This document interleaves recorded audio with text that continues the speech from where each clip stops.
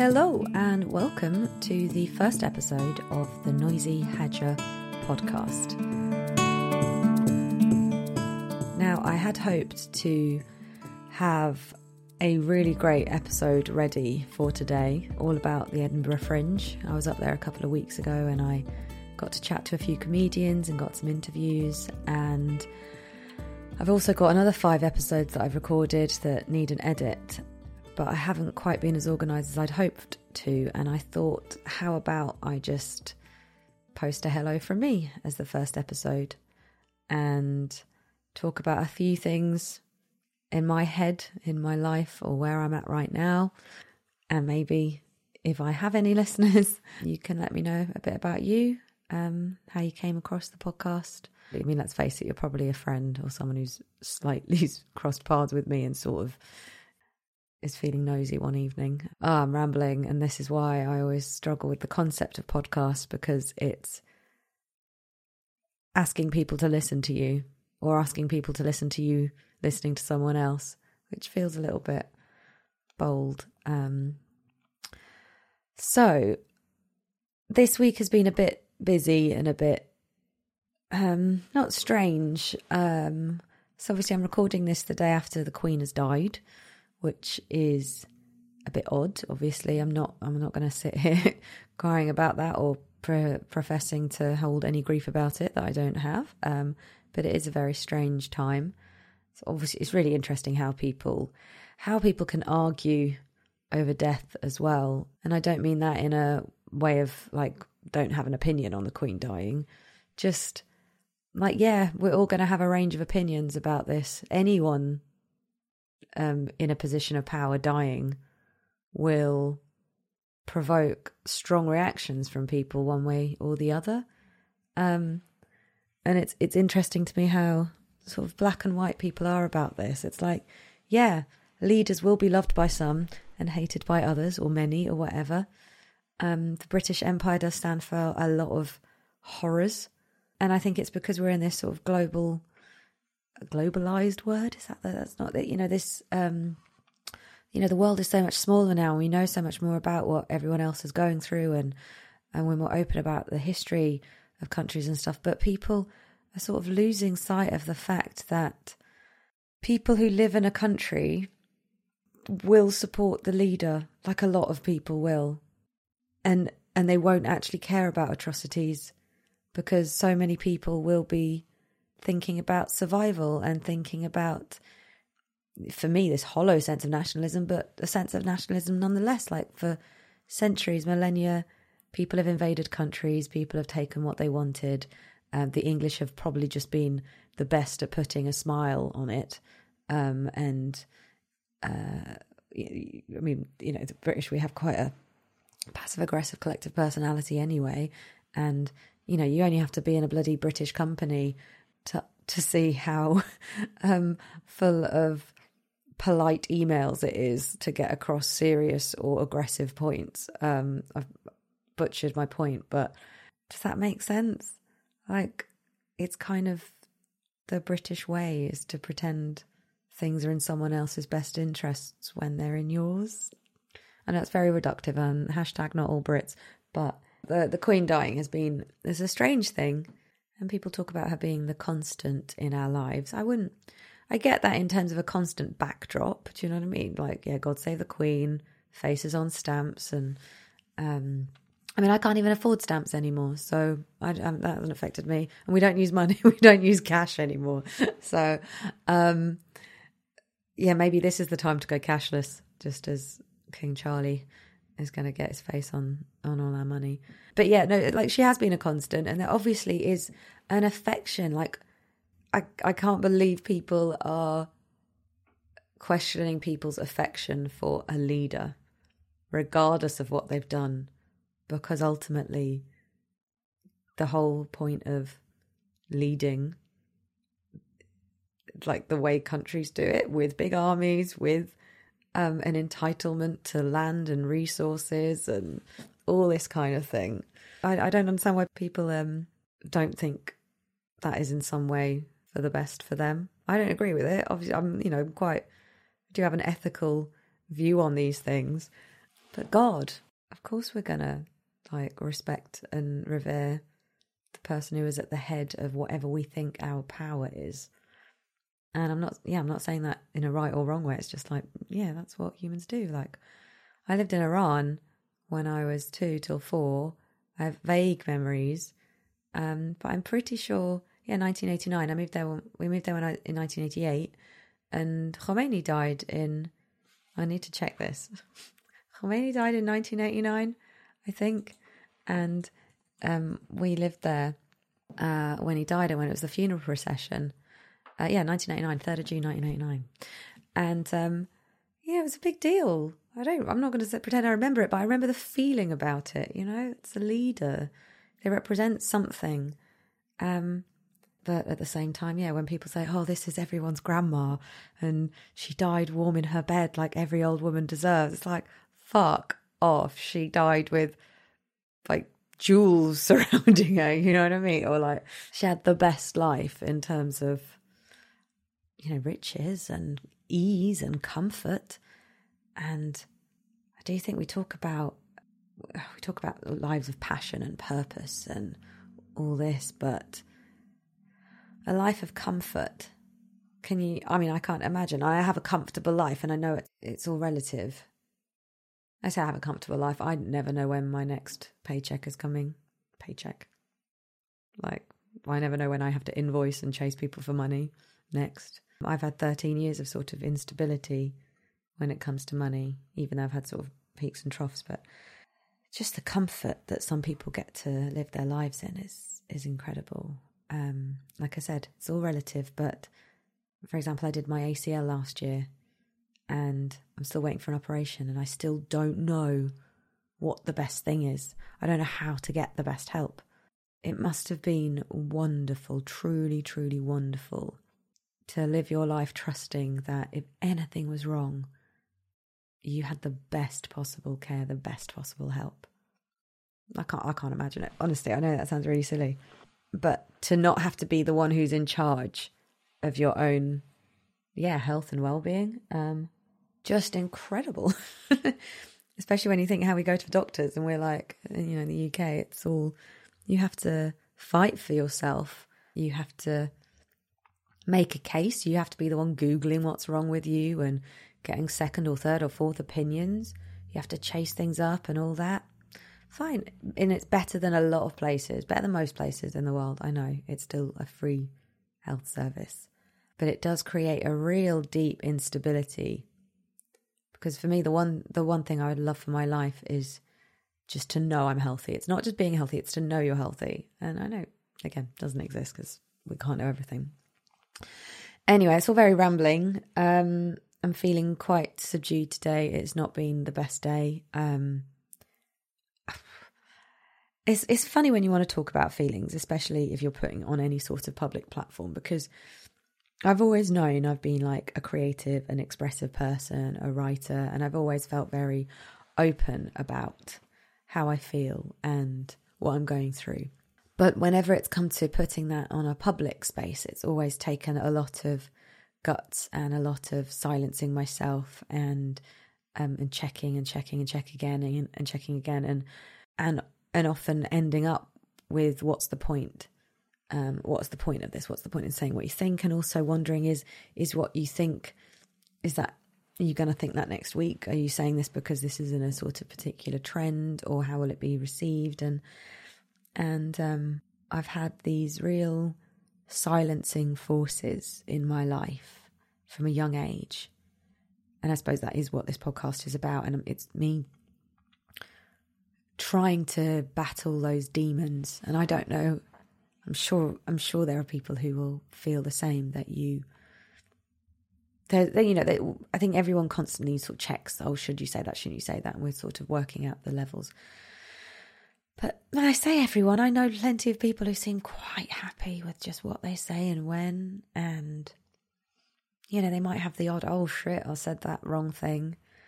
But for me, it goes to such an existential level, I suppose, in a way. Like, what am I allowed to say? What do I even think? And I'm going to tell you a little bit about that because it does make me sad. And it's a hard thing as well, because I'm talking about, a lot of the issues we get are sort of come from family or early experiences. And especially with family, you feel a guilt of talking about it openly. And also you feel, because, that family is a web, and you don't want to tangle anyone else up in the web that you are projecting. What I say my family is not what necessarily even my siblings will have experienced or will recognise, and also what they wouldn't talk about or wouldn't perceive as a problem. And I'm grappling with a lot of things. So whenever I start down one thread, I think, oh fuck, where is this going? What are you saying? Should you be saying it? And all the while thinking, why do you think you're so special? Who even cares? Get on with your work, like whatever that work is, because I don't even know what my life's work is meant to be. Is life's work even a thing? Like I said, I always thought I was a creative, and I never realised that the creatives I admire, they just got on with it. They just express themselves. And I'm sure they grappled with, should I express myself enough or not? But I don't know, you see, we were watching The Rum Diary the other day, which is Hunter S. Thompson's first novel that was published last or something like that. It's loosely based on him.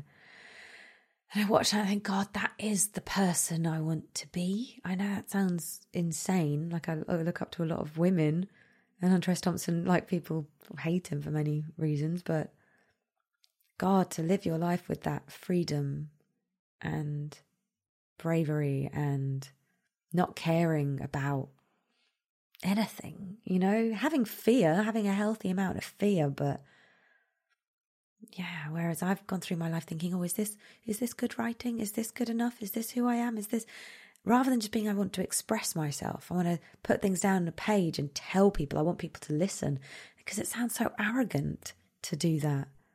And I'll add in, I'm in sort of working class background, but working class in that I didn't really know I was working class, and working class in a way that my family would, I think certain people in my family would think that's shameful to even say, because, how dare you say we were poor? We went poor. And it's like, well, no, we were by many standards. And I felt that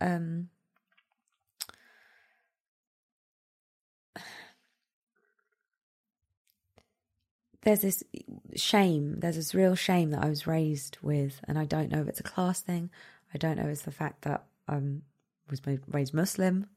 I don't know where it came from. Maybe I just gave it to myself. Maybe there's something in me that's like, you're going to feel ashamed half the time, and you're going to sort of flip back and forth from feeling ashamed to feeling brave and just saying whatever.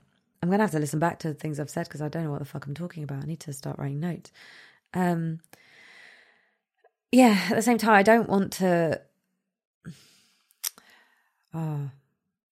honestly, I feel like just stopping this and not doing anything. I'm going to try and battle through. I know I must look like an idiot. I feel a bit like an idiot. I'm just putting a podcast out for no reason. I was going to tap into a few things today and look up stuff about sense of self and religion and how that impacts us, because I've realised it for a while, but today I was walking through the forest today, screaming, crying, like bawling my eyes out. I don't quite know why yet. I mean, I do, and there's too many thoughts at once to process. And I'm fine. I'm genuinely, I'm one of those people who'll cry when she says she's fine, but I'm fine. But it dawned on me, I have had this label for so long, this label of being Muslim. And I wrote about it in The Independent this week. And I think it's only when I wrote that article that it really sort of cemented it in my head, that I had that label for so long. And I tried to be that label, it was imposed upon me. I was Muslim. I was told I was Muslim, but I was in that very opposition of being a white Muslim. So I had to act more Muslim than other people. I had to show my religion, and it became everything. And I think part of me wonders whether the Muslim thing was what I clung to because I didn't understand the Iranian side of me or even the English side of me properly, because they both felt completely in conflict. And being a Muslim gave me a rule book. And that rule book, you know, it's not one set rule book. Lots of people have different opinions on what it is. And, you know, your parents will have an opinion and everything. But yeah, I was Muslim for so long. And then I wasn't. And I wasn't because I stopped calling myself Muslim probably in my early 20s, and then I sort of thought maybe I'm ex-Muslim. Do I relate to people who call themselves ex-Muslim? I'm like, well, not really. Because I don't, you know, why should I? Why? Why do I have to? So many people call themselves Muslim and they don't spend their lives proving how Muslim they are to other people. A lot of people do, but so I had this strong label, and it was an external label from like the media as well. So when I was 16, I went to the Arab Emirates. I went to Sharjah and I wrote a research paper. I represented the UK at this International Muslim Women's Conference. It was hosted by the Sheikh of Sharjah. And you had to fit certain criteria to go there. You had to, you know, wear a headscarf, pray 5 times a day, you know, uphold the 5 pillars of Islam, which are Saum, Zakat, Salat. Oh my God. Saum, Zakat, Salah. Shahada is the first one. Hajj, obviously. Hajj is one of the pillars. Is it Hajj? Yeah, it is just Hajj, isn't it? Oh my God. I need to double check this, but that will be, if I literally just, yep, pilgrimage, my own name. So, but 5 pillars of Islam, and you had to sort of make sure you upheld the 5 pillars of Islam. Upheld that, you know what I mean. And so yeah, I got to go on to this conference, and I had to write a research paper, and I got the prize for best research paper. And after that, I'd already had some work experience at a local Muslim foundation, and through that I had met a BBC producer, and she taught us how to do like Thought for the Day sessions. She was reaching out to sort of different religious communities, and I told her about this experience and told her I'd won, and then she interviewed me, and I did another Thought for the Day for her, and I then got to do work experience at BBC Radio Leicester, and I made BBC radio programmes by the age of 18. And all of this was in a headscarf, and I constantly got called by radio station. I was on the BBC sort of list, I guess. I was in the top of their address book for young British Muslim. And so, yeah, I was British Muslim from, you know, outside in. And I believed in it. Like, I'm not going to say, oh, I only acted Muslim. It's like I believed in it. Every fibre of my being. I sat on my prayer mat after prayers and asked for forgiveness for all the things I'd done wrong, and resolved every day to be better. Every day. And that was my life. I was very, very religious, and I think I was also very, very spiritual. And then I sort of, I lost it. I went to university, and I'd already not worn my headscarf every now and again, and I think that was mainly because I just wanted to look nice. You know what I mean? I wanted to fit in. I wanted to look pretty. You know, I was a fairly pretty teenager. And I definitely felt flirtatious with boys, and I played more footsie than I should have done with the odd one here and there. And I was always very tactile, but I always felt so ashamed, so ashamed. And so when I went to university and had a boyfriend, and that's another load of stuff to unpack in my head, but I had a boyfriend, and I sort of, I didn't wear a headscarf, and I stopped wearing a headscarf mainly because I wasn't acting Muslim. And I was so aware that if I don't act Muslim, and I wasn't drinking, I wasn't doing anything. And I was doing less than a lot of the Muslim girls I know now do. Like, I know loads of Muslim women who are jabbis and they have boyfriends and they have sex, and some of them even drink and stuff, and they don't feel as conflicted as I did. But I didn't know anyone like that at the time. And it was just a weird thing. You couldn't sort of be white and Muslim, you know.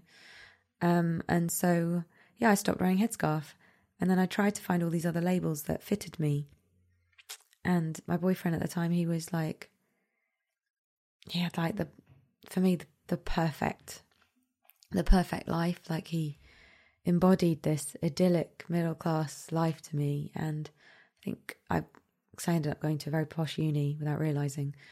I didn't get accepted into any of the others. But he embodied this, this perfect life. I just remember Christmas at his house, and it was in this beautiful village, and we went to church, and I was very aspirational. I've remembered what I was talking about 10 minutes ago now, about the class thing, about not feeling, being working class, but knowing that education was what you meant to do and all that sort of thing. So we sort of middle class brain, working class situation. And I thought maybe I could be that. Could I fit in there? And I couldn't.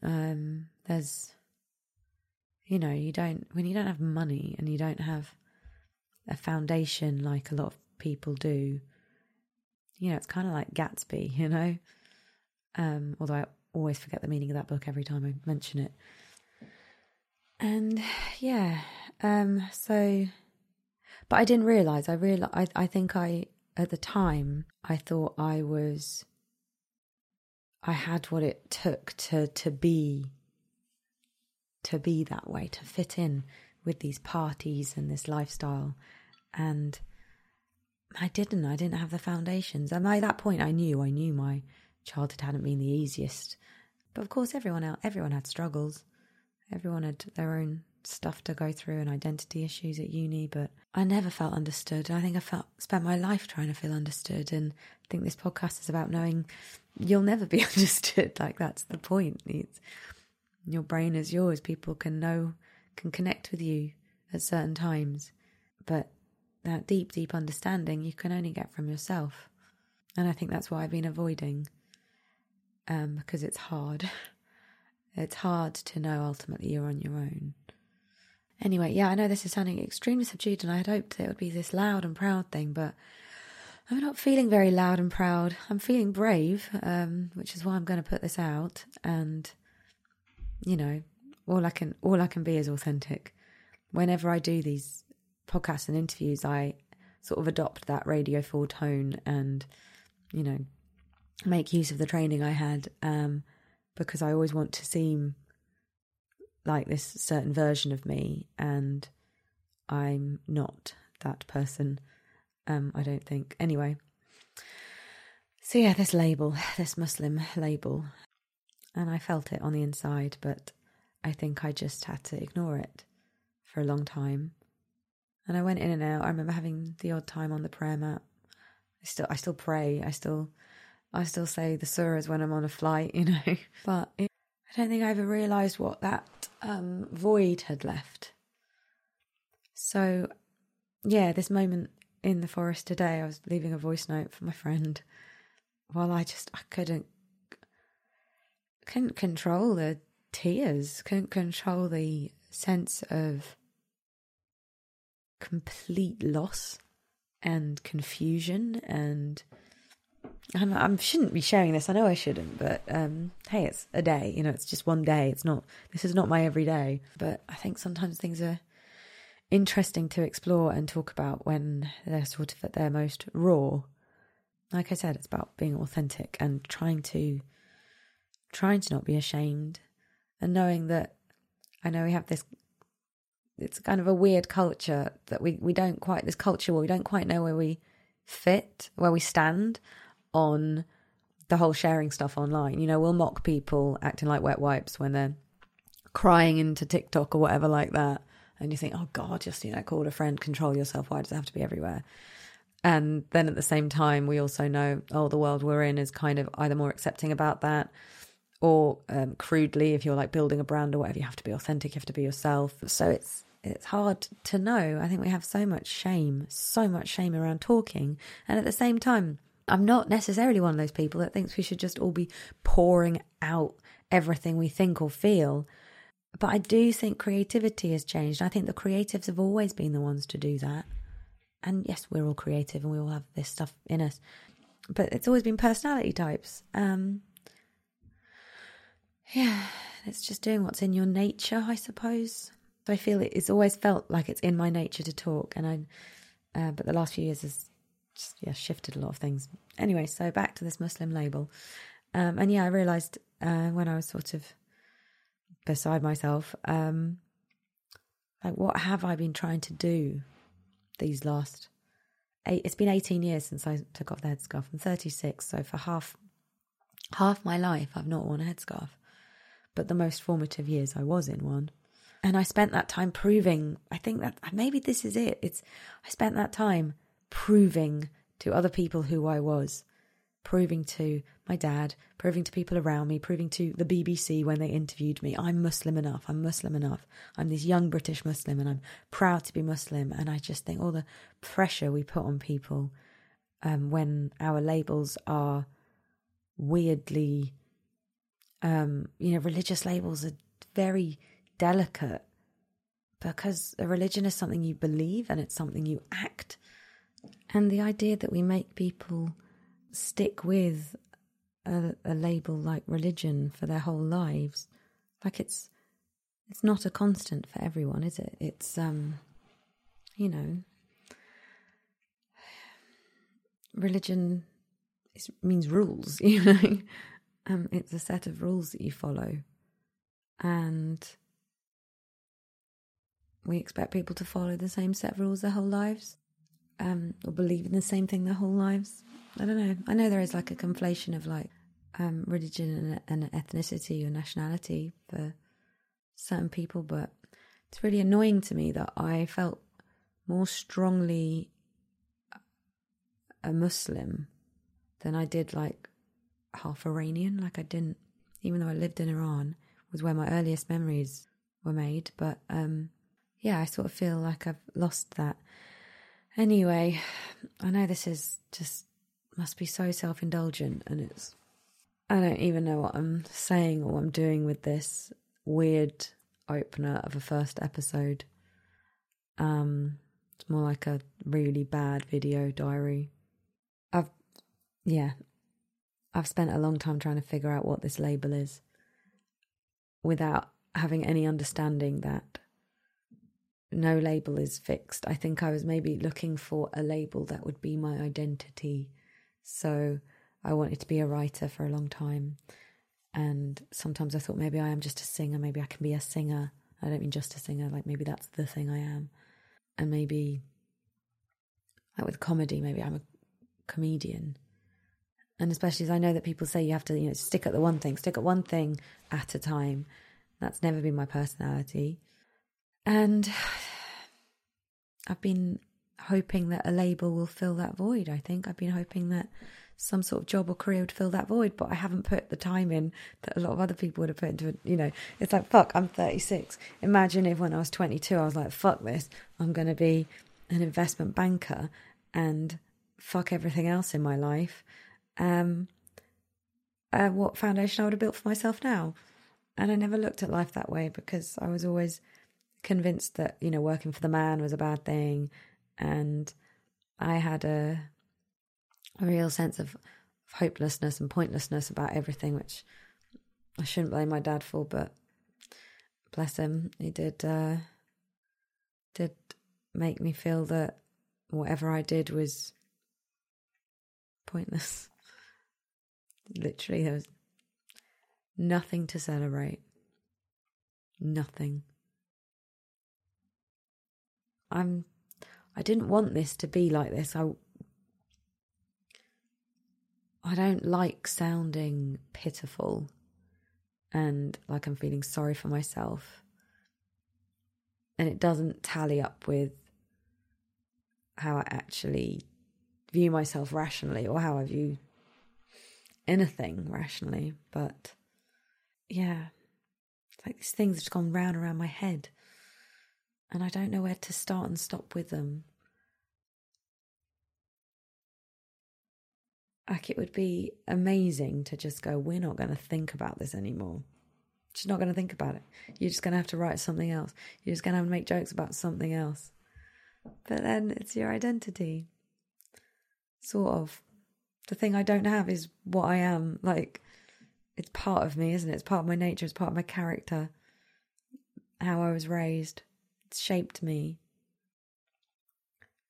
And maybe I am just one of those personalities that is meant to think about it. Maybe that's like this trap that I'm in. Anyway, so I was wondering about religious identity and how much it affects us as kids, whether it's a good or a bad thing. And funnily enough, the research is inconclusive. What I've found, few studies, some American website, this is from a university, BYU, Brigham Young University, private research university that is sponsored by the Church of Jesus Christ of Latter-day Saints. Cool. I wonder what they say about the link between religion and self-esteem.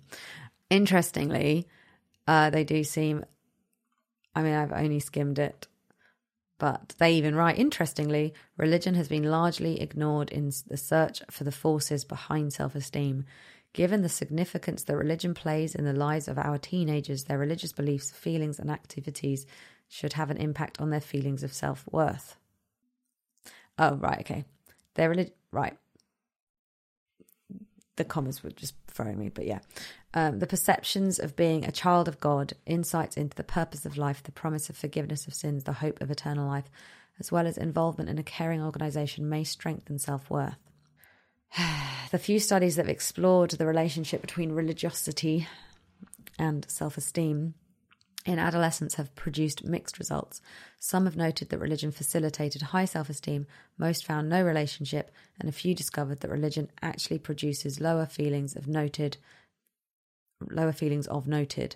that religion actually produces lower feelings of self-worth. A recent study among a national sample of 8th grade students found that religious involvement was strongly related to self-esteem. The authors concluded the present study also points out that religious involvement appears to have the largest impact on how early adolescents evaluate themselves. Adolescents who are not involved in religious activities are less likely than those who are religiously involved to evaluate themselves in a positive way, and more likely than those who are religiously involved to evaluate themselves in a negative way. This finding seems to indicate that most churches teach people to have positive images of themselves, and thus positive teaching may be able to influence early adolescent self-evaluation.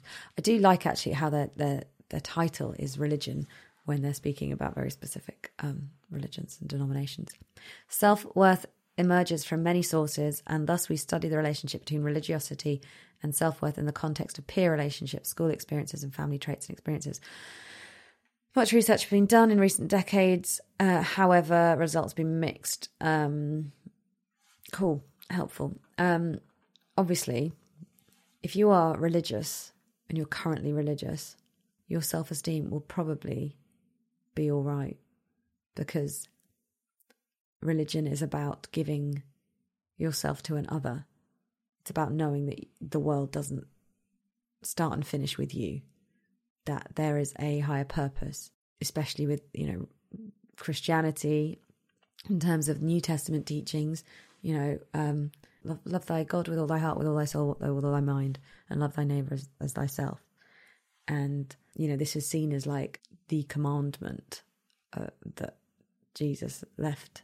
Like, love was the most important thing. I'm sure I'm butchering what I was taught at school. But so, yeah, if you're feeling strong in your religion, of course you'll feel, like you've got better self-esteem, I imagine.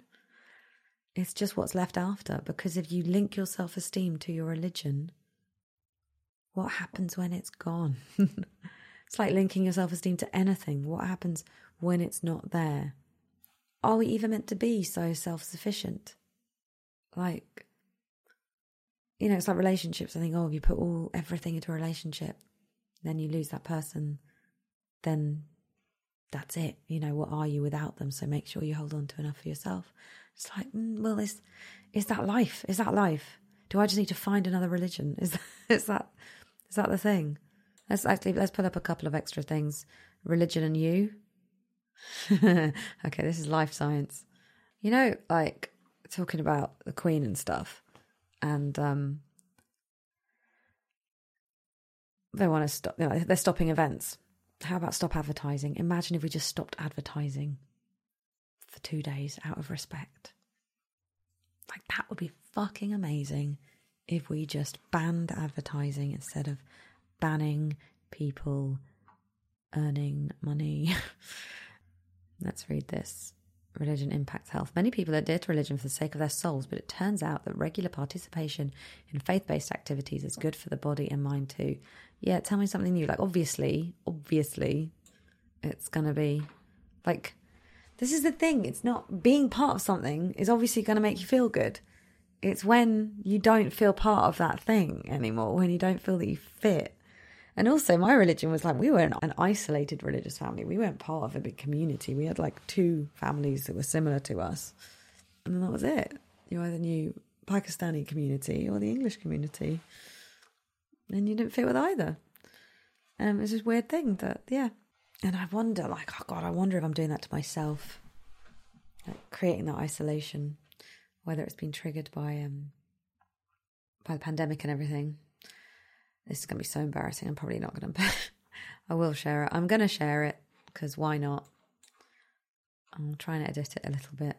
But yeah, thinking of God could help you avoid a researcher's junk food temptation, but willpower in the lab might not translate to healthy habits in real life.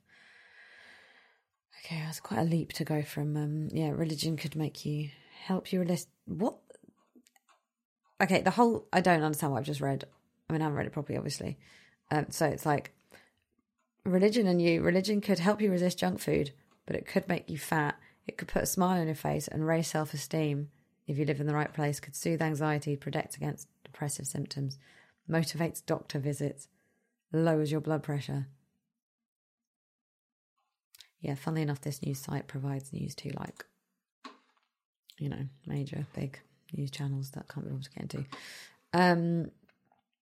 Spirituality in the sense of self and inductive analysis. This looks more interesting. See, next time maybe I will read this stuff and then talk.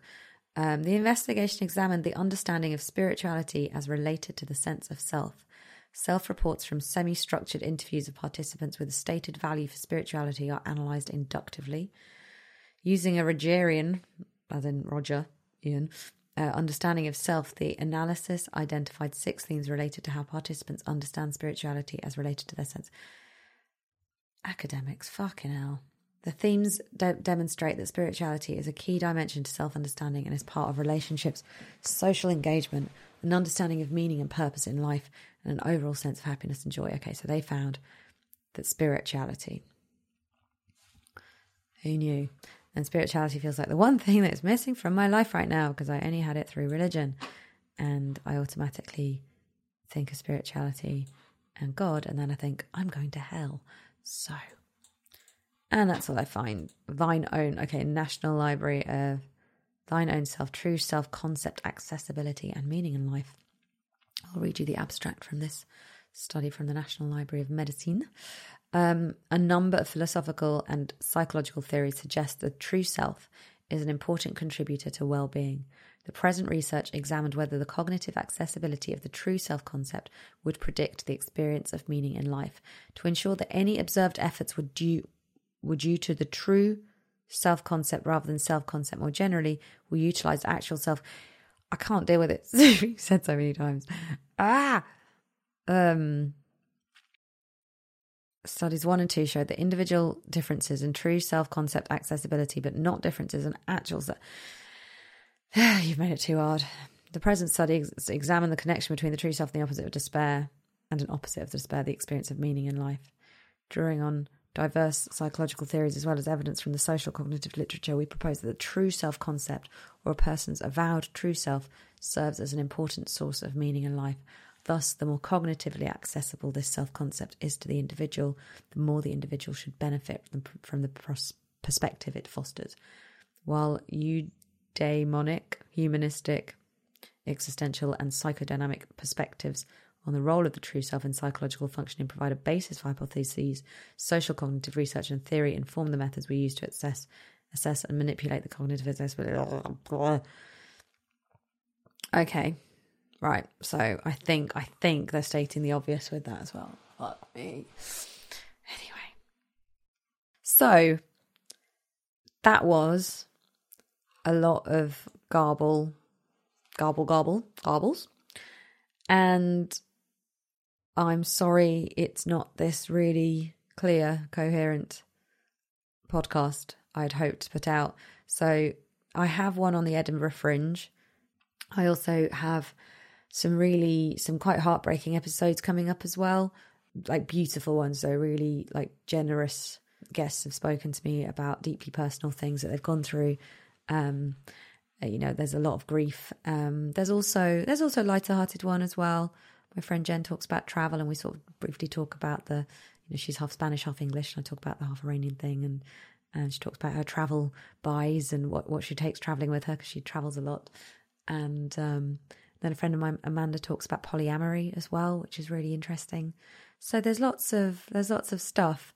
I'm really sorry this first one is just a bit odd and a bit flat, but I think just who cares, you know what I mean? Who fucking cares? Who cares what you say? I would say this stuff in public at a bar very loudly, and but at least this way you have the option to turn it off. And maybe that's why I need to podcast, so that I don't have to make people listen to me scream in a forest. So it will be every Friday I'm going to put one of these out, and I just need to edit those. There was meant to be a live episode that we recorded yesterday called Halfies, but I took the decision to cancel that because of the Queen. It was just as she got ill, I decided to cancel it before the announcement, because it was very miserable weather. The ticket sales we would have had a small crowd, but I didn't want to. But one of my friends' children was sick, and I didn't want to drag her away for that really. But we will record it properly. And I hope you'll listen, whoever you are. Probably just a few of my concerned friends. Muslim identity, that was the main thing. And then trying to find a label that fits. I don't know. We'll see. My main thing that I'm trying to do is get some regularity in terms of work. It's funny, isn't it, finding this sort of life of fulfillment? And I think pursuing a life of fulfillment doesn't seem to work for me. I think I would be better just getting any job and not worrying about it. But God, to be one of those people that don't worry about it. Anyway, yes. So, yeah, that's where I'm at the moment, is trying to get this regular. Because it is, like I said, it's Noisy Hadger podcast. It is just trying to say what feels authentic and trying not to care too much. Not intended as therapy, but maybe that's what's happening. Anyway, thank you so much for listening, and I hope you keep tuning in. Do subscribe. It would be lovely to just get to know some more people. It's been a lonely few years, to be honest. And this is me trying to sort of emerge from the woodwork a bit. So thank you, and I will see you next time.